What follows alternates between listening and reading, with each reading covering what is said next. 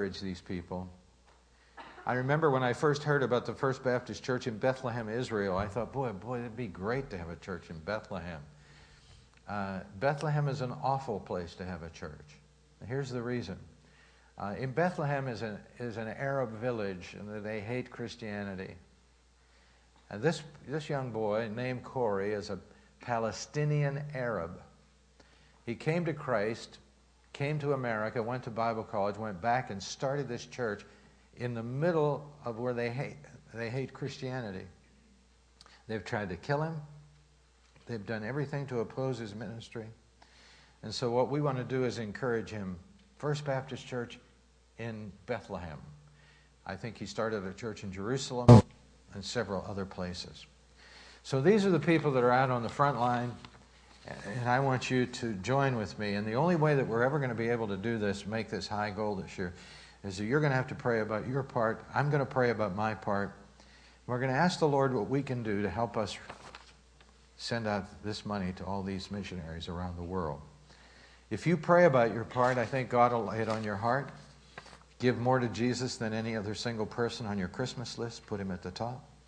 Give by faith, and then, of course, thank the Lord that we get the giving.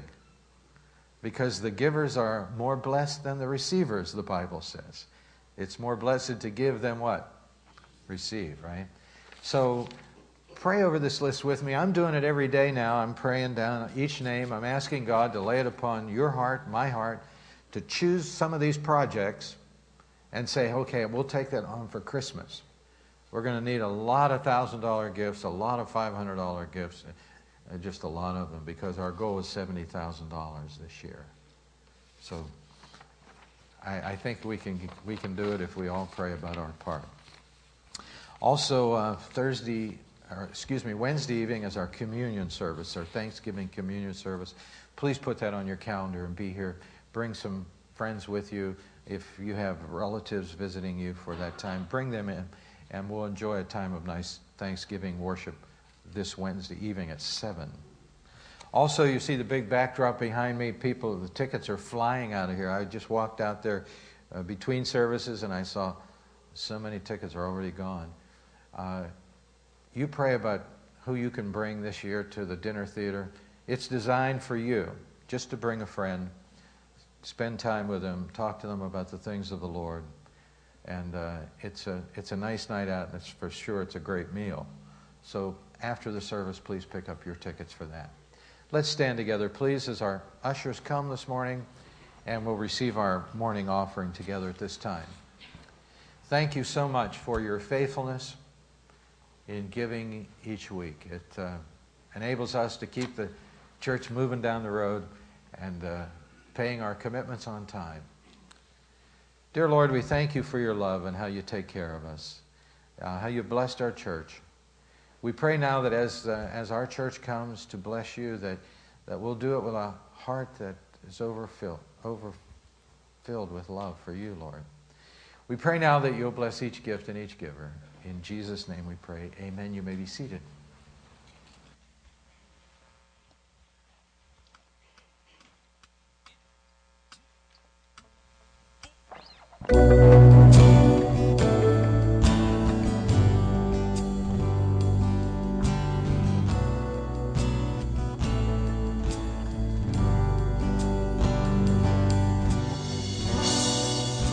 Savior, I come, quiet my soul.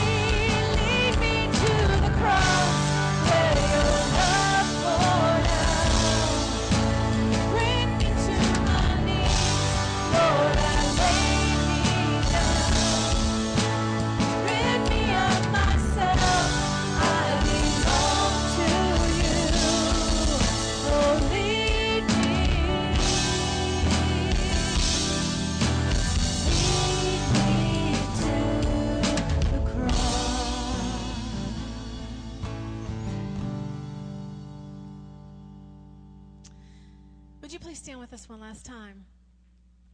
It is all about the cross, and it's all about a heart of worship. And as we sing this song, we would like you to sing it as a praise to the Lord this morning, because he is worthy of all that we have. He is worthy of all of our heart, all our soul, all our mind. And we want to adore him this morning. When the music fades and all is stripped away, and I simply come, longing just to bring something that's of worth that will bless your heart. I'll bring you more than a song, for a song in itself is not what you have required. You search much deeper within, through the way things appear. You're looking into my heart. I'm coming back to the heart of worship, and it's all about you. It's all about you, Jesus.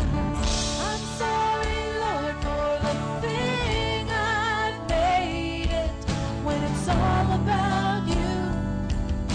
It's all about you, Jesus.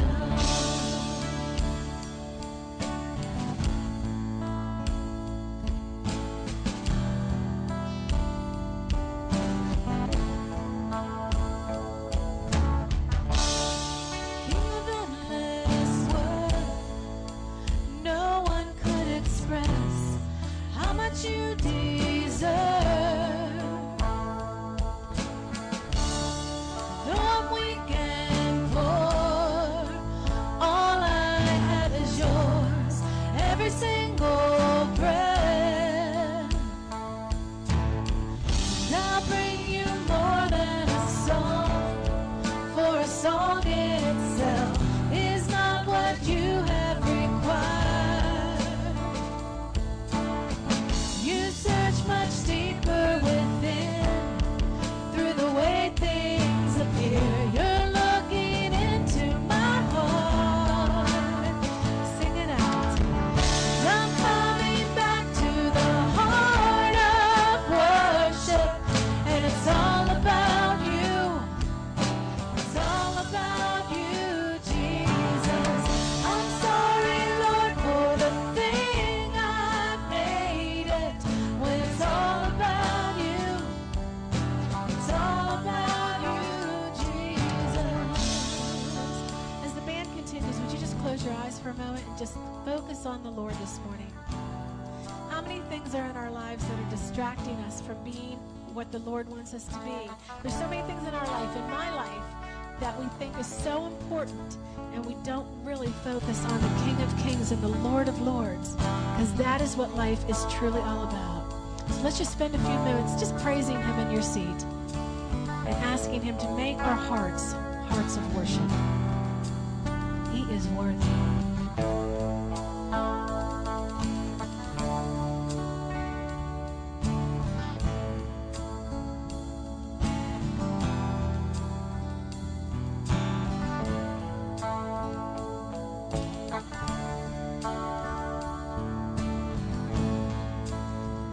It's all about you, Jesus. It's all about you.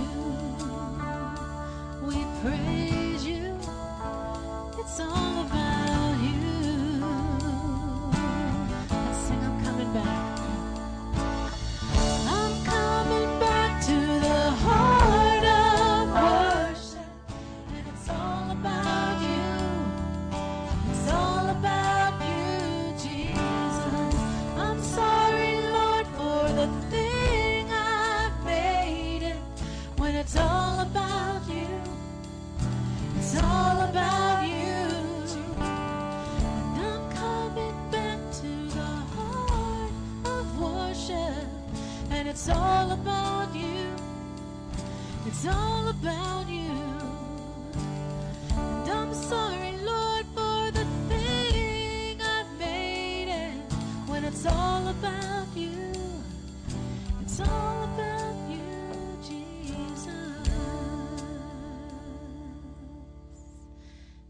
may be seated, please.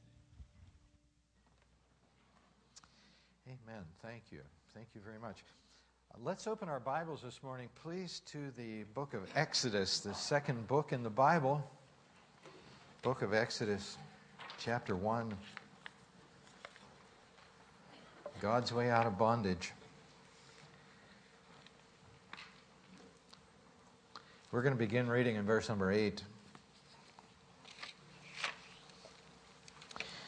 Scripture says, "Now there arose a new king over Egypt who did not know Joseph." You know, I've been telling you for a number of weeks that life is about influence. It's not about money we have. It's not about the places we've been. It's not about the people we know necessarily. It's about influence. One of the most influential persons in all the world was Joseph. Remember the kid with the coat of many colors.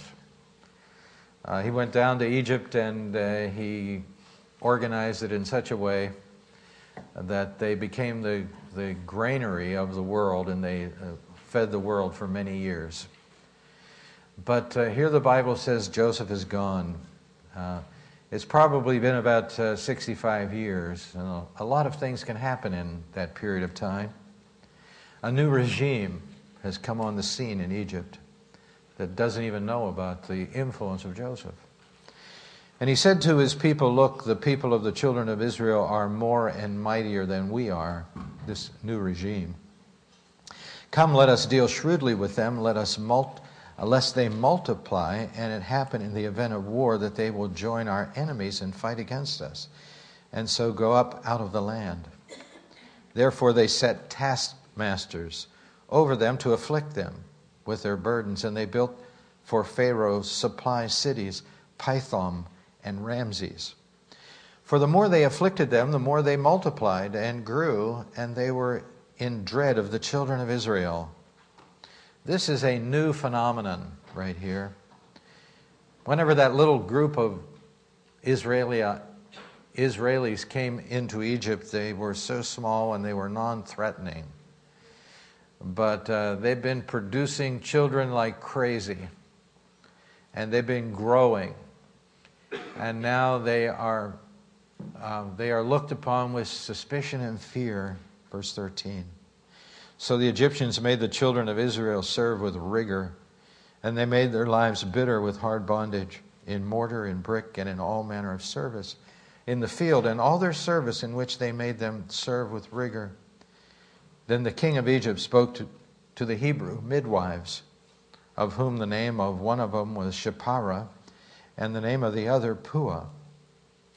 And he said, when you do the duties of a midwife for Hebrew women and see them on the birth stools, if it is a son, then you shall kill him. But if it's a daughter, then she shall live. If any boys born, eliminate them. Any girls, they're allowed to live. And the midwives feared God and did not do as the king of Egypt commanded them, but saved the male children. So the king of Egypt called for the midwives and said to them, why have you done this thing and saved the male children alive? And the midwives said to Pharaoh, because the Hebrew women are not like the Egyptian women, for they are lively and give birth before the midwives come to them. Therefore God dealt well with the midwives, and the people multiplied and grew very greatly. Verse 22.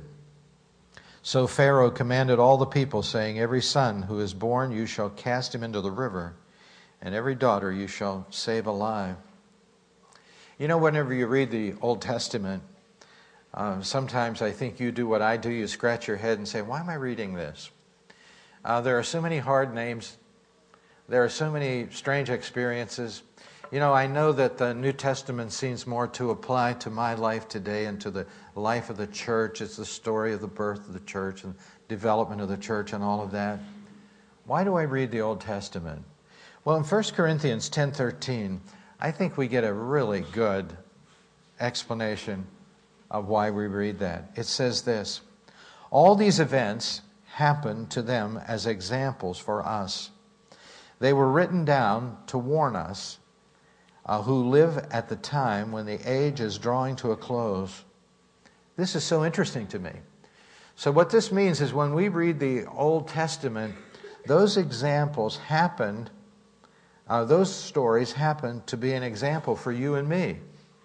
They're recorded for us. That's why we're supposed to read the Old Testament. They were written down to warn us, to be a warning for us. So when we read something in the Old Testament that where God judged this nation, we're supposed to be alert. Let's not let that happen to us. That's the way God deals with nations. And here the Bible says this, who live at the time when the age is drawing to a close. Every time something happens in the Middle East, Christians get a little uneasy, don't we? We think Armageddon is always around the corner, and it very well could be. But here the Bible says in 1 Corinthians 10:11 that these Old Testament stories are written to warn us, especially the people that are living toward the end of the age, and we presume that that's probably us. And so that's why we should dig into the Old Testament. Here we find in verse number 8, there's a new family, a new regime has taken the throne. You know, it doesn't take long for a good influence to wear off in a country, you know that? Some of us of the older generation remember when in America that America seemed to be pretty strong spiritually. But those things have changed, and here's an example of it changing in the Old Testament. These people didn't even know Joseph. Maybe they saw that he wasn't recorded in their history very well. They didn't care who he was or the influence that he had. Well, this nation that was one time welcomed with open arms by Pharaoh, placed in the land of Goshen, which was the most fertile land of Egypt. Now they are looked upon with suspicion and fear. They were afraid of Israel because Israel wouldn't assimilate into their society. They were separate from their society, and the thing that made them separate is what they believed. They believed in monotheism, that is, that there is just one God that people should worship. And this really ran against the beliefs of the Egyptians because they had many gods. And the Israelites were so exclusive in what they believed. They wouldn't assimilate. They kept having children. They were so fruitful. And so the reason that the bondage came upon them here in the first chapter that we're reading about is because these people were too fruitful. They were filling the land. The census report was exploding. And these people are saying to themselves, what happens if they become more than we are? Egypt was afraid of them because they were afraid of their enemies. And they thought whenever the enemies come in, we don't really know where their loyalties lie. And they might join with the enemies and come against us. And so let's make life really hard for them. Let's make them builders. And so the decree went out to build. And that didn't work. It seemed like the harder they made it for the Israelites, the more children they had. And so they said the only way to stop this population explosion is to take the lives of these little babies that are coming along in the nation of Israel. And so the faithful decree went out. Let's kill the boys. And they ordered the midwives, but as we read this morning, that didn't work. The midwives were God's people in every day living their life out by faith. They were the heroes of that time. They wouldn't obey the king's commandment. You know, and this is something that you and I need to be aware of in the church. There's the commandments of God in the Bible, and we are bound to live by them. And then there are commandments that are other commandments coming our direction, and we are to live by them when they align with what the Bible says. And when they don't, and when there's such a friction between the two, we are to listen to God's commandment. And that's what the midwives did. They were making a difference in their world, these midwives. And you know, today I think we can apply that to our life. Sometimes in the church, you look at certain people around the church and you say, well, this person is a teacher, this person is a preacher, this person is a singer, this person does that. And God is really using them. But you know, God is really using everybody in the church. God is using everybody in everyday life to be His influence in this world. Who would have thought that God would take these humble souls called midwives, and these midwives would see to it in some special way where these babies, their lives would not be taken. God's using you wherever you work and wherever you live to serve Him, making a difference in your world. The nation of Israel was under a lot of pressure, and so they cried out to God. And when people cry out to God, God responds to that cry. I love Romans 10:13. It says, for whosoever shall call upon the name of the Lord shall be saved. I don't think there's ever been a sinner that called out on the name of the Lord that wasn't saved. Because the Bible says that whenever we call upon Him, He listens to us. He hears us. Call upon me and ask me, and I'll respond to you. Well, that's what the nation of Israel was doing. They were calling out unto God, and that calling out unto God was the bridge between bondage and deliverance. God saw fit at this time to answer their prayer through a little baby. The word Exodus means a way out. A baby in a basket. Who would have ever thought that this little baby in this little basket would have been the deliverer? You know, for parents today, I know it takes a lot of courage to be the right kind of parents. But you know, they had to be more courageous than we are because their very lives of their children were at stake. Hebrews 11:23 says, by faith Moses, when he was born, was hidden 3 months by his parents because they saw he was a beautiful child, and they were not afraid of the king's commandments. Every time I read that, I kind of smile, because what parent has there ever been a parent that didn't think their child was a beautiful child? I don't think so. They thought he was a beautiful child, and they were not afraid of the king's commandments. You know, in the New Testament, the authorities that were present tried to keep the church quiet. And Peter in Acts chapter 5 verse 29 says, listen, we ought to obey God rather than man. We have a commandment to go out and preach, and we're going to do that. And so in every generation, there are voices telling you and me not to obey God, not to listen to what God has to say. And in every generation, God's people have to stand up and say we have no choice. We have to obey God rather than man. And we have to be willing to pay the price. That's the way they were right there. You know, when children become hungry, they become vocal, don't they? In every crib, remember this, there is a potential deliverer. They made that little ark, they waterproofed it, and they launched it in the Nile River. And I never really understood this too well. The Nile River was a god to the nation of Israel. Look it up on the computer and see what it does for the nation of Israel. It floods. And in the flood, it brings all this rich soil down into Egypt.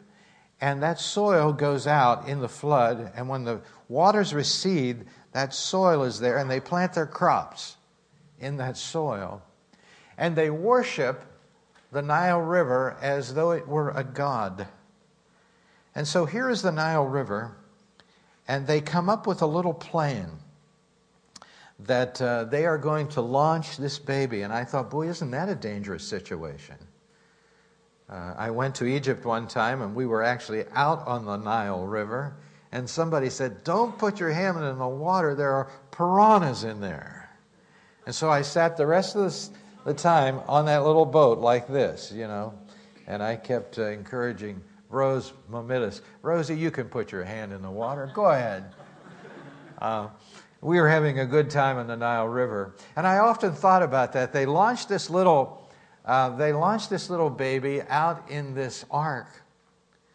But as I was further reading about it, there was probably a place where the Pharaoh's daughter came down to bathe in the river that was cordoned off.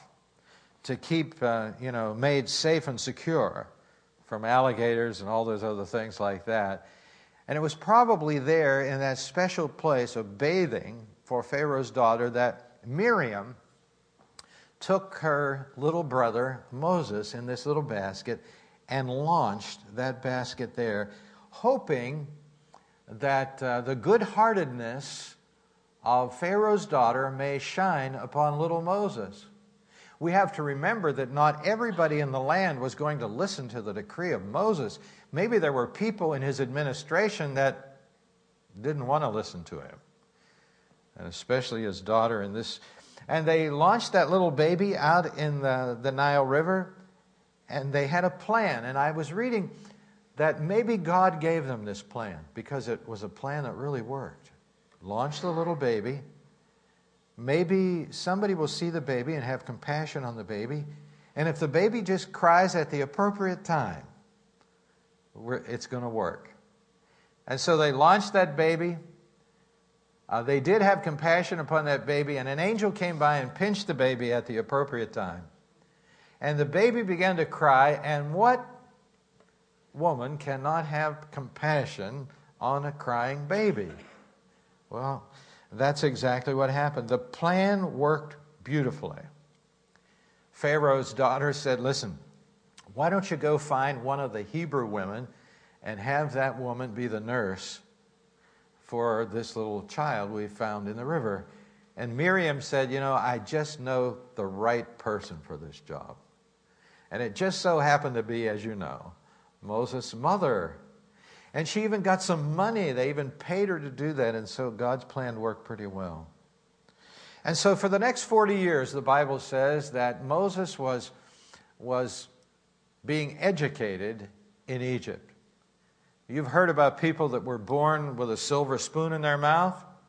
He had a lot more than that.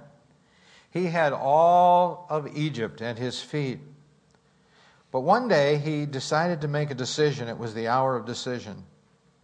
He looked out and he looked upon the needs of his people, because I think that as he was growing up, not only was he raised in Pharaoh's daughter's house, but his real family had interaction with him.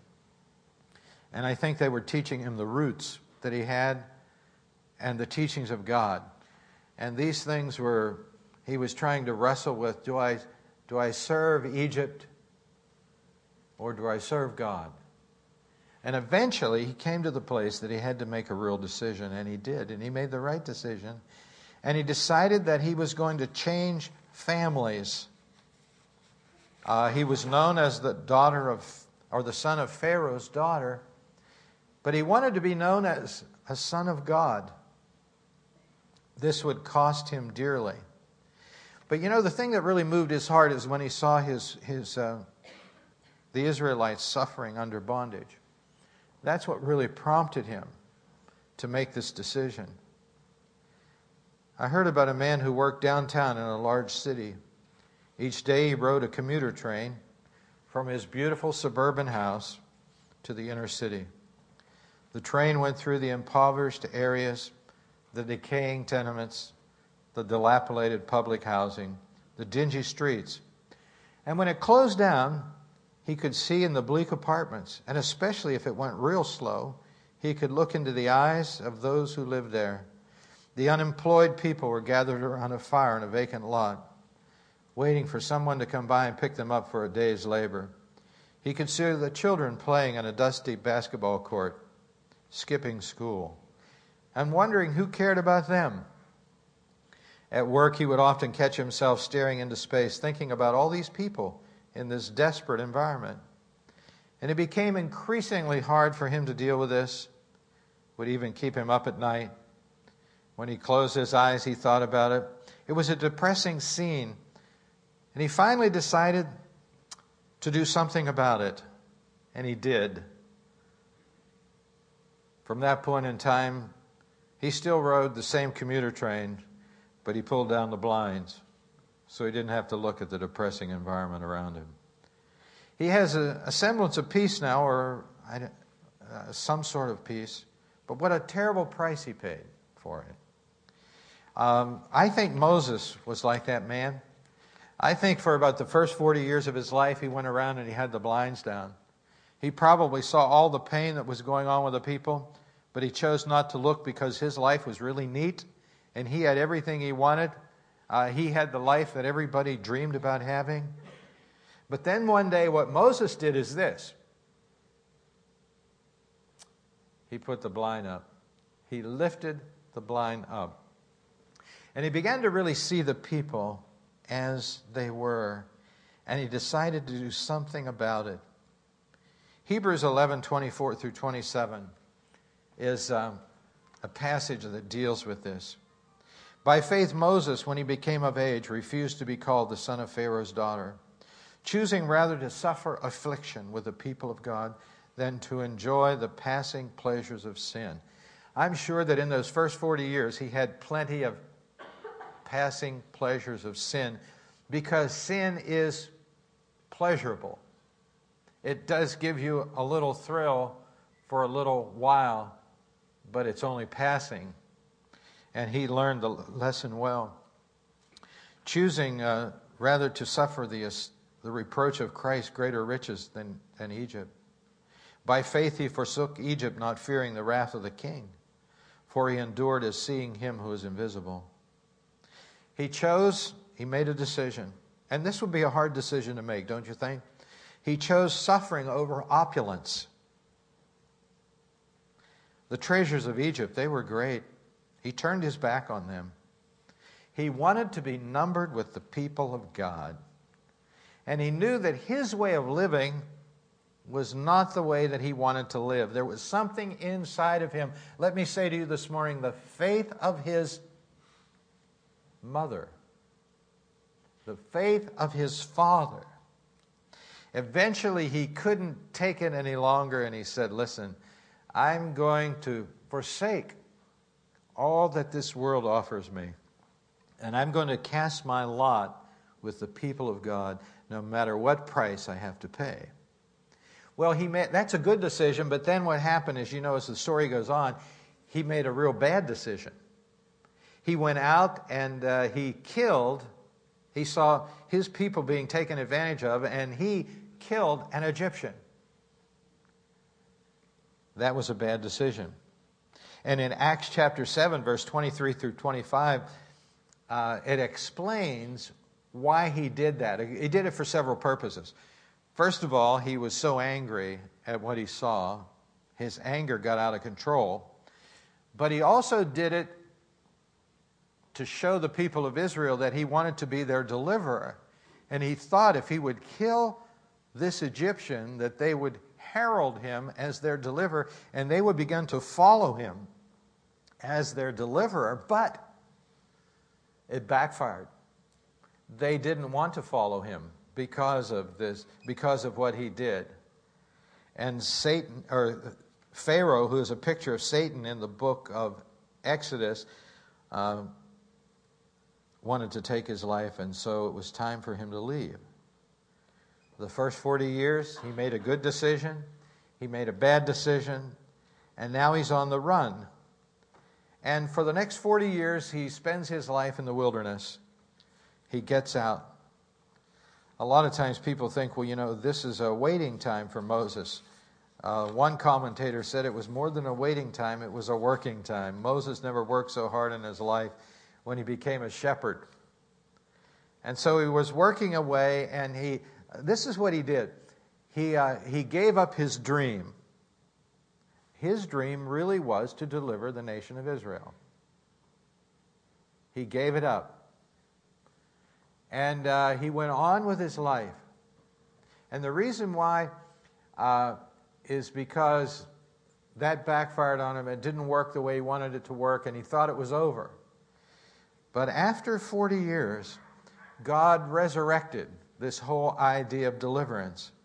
Someone said one time, in Egypt, Moses learned how to be somebody. In Midian, he learned how to be nobody. And so for 40 years, Moses is out there as a shepherd. Quite a difference between what he had in Egypt, right? I mean, he had it all. He was one of the successors to the throne of Egypt. The treasures of Egypt were all his. And so he's out there, and he's probably come to the place that he's actually saying to himself, you know, I'm really nobody.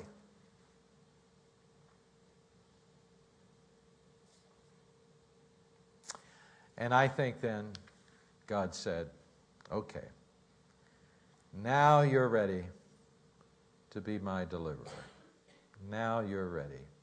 You tried it your way, now try it my way. And so God reveals himself to Moses. Chapter 3. Leaf over there with me, please. Verse number 2, the Bible says, the angel of the Lord appeared to him in a flame of fire from the midst of the bush. So he looked, and behold, the bush was burning with fire, but the bush was not consumed. You see, the angel of the Lord there, we believe, is the pre-incarnate Christ. Jesus, before the incarnation, the angel of the Lord. He appeared to him, and he said, now Moses, Moses said, I will now turn aside and see this great sight, why the bush does not burn. And when the Lord, notice the word Lord, saw that he had turned aside to look, God called to him from the midst of the bush. God is identified with the angel of the Lord. And said, Moses, Moses, and he said, here am I. Then he said, do not draw near the place, take your sandals off your feet, for the place where you stand is holy ground. I'm sure Moses got his shoes off really quickly. Right there. And he says, Moses, I've heard the cry of your people. Verse number 7. I've heard their cry. And I want to use you to bring the nation of Israel out of bondage. Well, you know, you probably heard sermons, or you probably read the passages in the Bible where Moses makes all these excuses. People are good at excuses, right? Have you made your share? I've made more than my share. You know, the Lord calls us to do something, and we always bring up an objection, okay? I just want to share a few of these because we do have time this morning with you. Look at verse number 11. Verse 10, he says, I want you to bring my children out of Egypt. But Moses said to God, who am I that I should go to Pharaoh? He says, listen, Lord, I'm not fit for this. God has been teaching Moses that he's nothing, and Moses believes it at this time. And then God answers him and says, listen, he said, look at verse 12. And so he said, I will certainly be with you. He solves that problem. Moses said, listen, God says, listen, I'll be with you. Relax. I'm calling you to do something. Look at verse 13. Moses said to God, indeed, when I come to the children of Israel and say to them, the God of your fathers has sent me to you, and they say to me, what is his name? What shall I say? He said, I don't know what to say, Lord. I don't know what to say. Now, how many times has God asked you to do something and you've responded the very same way? I don't know what to say. Boy, count me in on that one. And look at chapter 4, verse 1. And Moses answered and said, but suppose they will not believe me or listen to my voice. What is he saying here? He is saying, I will fail. And how many times have you said that to the Lord? The Lord said, listen, I want you to go do this. And you said, I can't do that. If I do it, I'll mess it up for sure. I've had so many people tell me that. Pastor, if you want me to do this, it'll be an explosion. I'll mess it up for sure. We are inclined to think that. I will fail. I'm just going to be a failure, Lord, if you make me do that. Another couple things he says, look at verse number 10. And Moses said to the Lord, oh, my Lord, I am not eloquent. He said, Lord, I'm not a very good speaker. Now, I know you've said that, haven't you? Wow. How many times have you heard somebody talking about the Lord and you're just kind of like, wow, what a gift. And the Lord says, hey, now why don't you go talk to somebody about the Lord? And you said, boy, I can't speak like them. I don't have any ability like that. Well, he used that. I'm not a good speaker. Well, the Lord came back and said, well, who made your mouth? And then he finally comes to the end of himself. And verse 13 he says, and he said, "Oh my Lord, please send by the hand of whoever else you may send."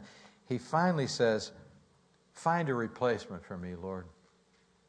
I want out of this. Just get somebody else." He probably should have said this first, but the Lord had to work through all his arguments first. And then he finally ran out of arguments, and he said, "Now listen, Lord, this is really what I want to tell you. Just get somebody else, okay?" And so the Lord says, "I know you have a brother, his name is Aaron, and I hear he can speak well. And so why don't you get Aaron, and why don't you join up, link up with him, and you'll do this thing together." And so finally Moses gave in. And so here he is. Look it. His brother, I understand, is 83 years old. Moses is 80. And here they go. They're going on the biggest project they've ever gone on in their life. They're going to go deliver the nation of Israel from bondage. So I can imagine as Moses went home, he probably said, "Honey, we're moving. We're going back. We're going to Egypt." And it's interesting. Here's this man that came out 40 years before with the scepter, the rulership of Egypt in his hand, and now he goes back into Egypt with a simple rod, a shepherd's rod in his hand to lead the people out. You know, it's amazing what God can do through someone who will use what God gives them. A shepherd's stick. Here, go lead the people out. Well, the story is applicable to us today. The Lord sent a baby in a little ark to deliver them. In our situation, the Lord sent a baby too, the baby Jesus. He was born in Bethlehem of Judea in the days of Herod the king. And he grew up among us, and he saw us in our bondage. And when he saw us, the Bible says this, "And when he saw the multitudes, he was moved with compassion upon them, because they were weary and scattered, like sheep having no shepherd. And he said to the disciples, that these people are lost. They're going in the wrong direction. Pray the Lord of the harvest that he'll send forth laborers into the harvest." He was moved with compassion upon them. They were weary and scattered. That's exactly what happened when Moses looked at the people back in that day. Now, Moses got enough courage from God to take on Pharaoh. Can you imagine that? Pointing his finger in the face of Pharaoh and saying, "Let my people go. We want to go into the wilderness and worship God." Well, Jesus took on Satan when he died upon the cross. Satan didn't want Jesus to die upon the cross, and he tried everything to keep him off the cross. But Jesus prevailed. And when he died upon the cross, he said loudly so everyone could hear, "The redemption price is paid in full." And he led captivity captive. He led us out of bondage. And ever since that time, God has been using his family to lead others out of bondage. We are the people of God today who were once in bondage. If we went up and down the aisles of our church and you could tell your story, it would be a big story. You were in bondage, living in a dark place. And the Lord came to you and said, "Come unto me, all you that labor and are heavy laden, and I will give you rest. Take my yoke upon you and learn from me, because I am meek and lowly in spirit, and you'll find rest to your soul. My burden is easy, my yoke is light." And we took him up on that. And he said, "Now listen, I want you to come and worship me." And you know where we had to worship God? In the wilderness. We today have fellowship with God in the wilderness. We're not in heaven, you know that? That's later. This is the wilderness. And the people of God came out in that day into the wilderness to worship God together. The wilderness is a hard journey, but God has promised to be with us in the wilderness. Do you feel like you're in the wilderness today? Say amen. Amen. We are, aren't we? And the darker our world becomes, the more difficult it will be for us to walk for Christ. But the beautiful thing of it all is we have Christ in the wilderness. Amen. Christ in the wilderness. He is a light unto our path. He is a light for us. He leads us from steps to step. We have been delivered out of darkness. And that story is a picture of our story today. Let's enjoy ourselves with Christ in the wilderness. Let's bow our heads in prayer. Into the wilderness for fellowship with God. And as we go into the wilderness, what we do is we encourage other people to go with us, because we don't want to leave anybody behind in Egypt, the place of darkness, under the dominion of Pharaoh, who is a picture of Satan. We want them to come and enjoy this journey with us. Yeah, it's hard, but it's glorious all at the same time. And so if you're here today and you've never made the decision like Moses did to join yourself with the people of God, this would be a great day for you to do that. For you to turn your back on the life in Egypt and join yourself with the people of God through Jesus Christ. Jesus wants to save you. He wants to forgive you. And He wants you to join in with His people as we walk through the wilderness. And as we worship God, it's a glorious experience, and I want to encourage you to join us as we travel. Dear Lord, we thank You for this story in the Bible that makes it so plain to us. How You've heard our cry, how You've sent a deliverer in the form of a baby in Bethlehem, and how He died upon the cross for our sins and paid the penalty that we owed to God. And now by coming to Him and following Him, we travel with the people of God through the wilderness.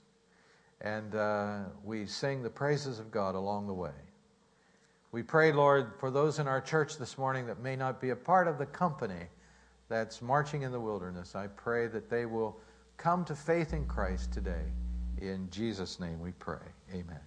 Let's stand together as we sing our invitation song this morning.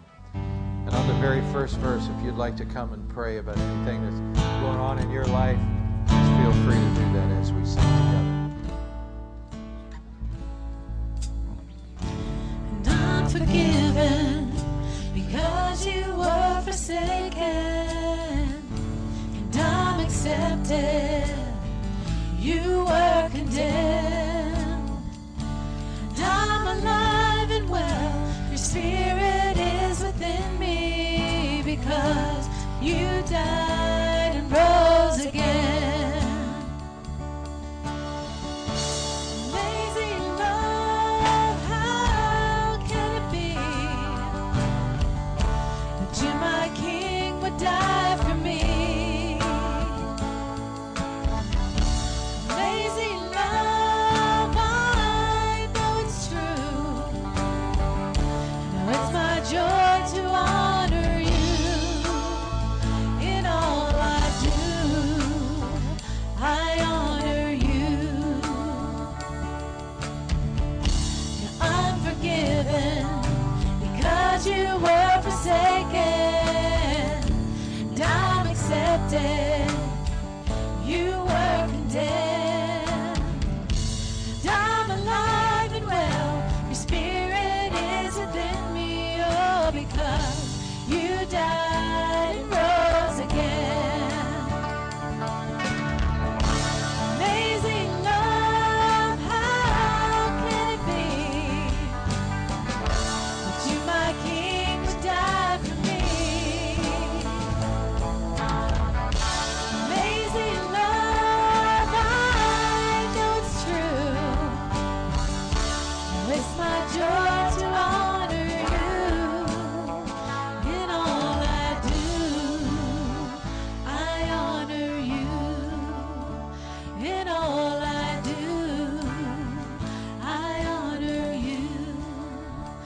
In all I do, I honor you. And the Lord's people said, Amen. Well, what a blessed day this is today. We are so thrilled that you are here to fellowship with us. Go home today, circle your calendar for Wednesday evening at 7 o'clock, and move everything out of your way and come and enjoy the fellowship of the church this Wednesday at 7. We're going to have communion together. There's some tickets still available to our dinner theater out in the foyer. Please get as many as you need. Turn around and shake hands with as many people as you can find near you. God bless you.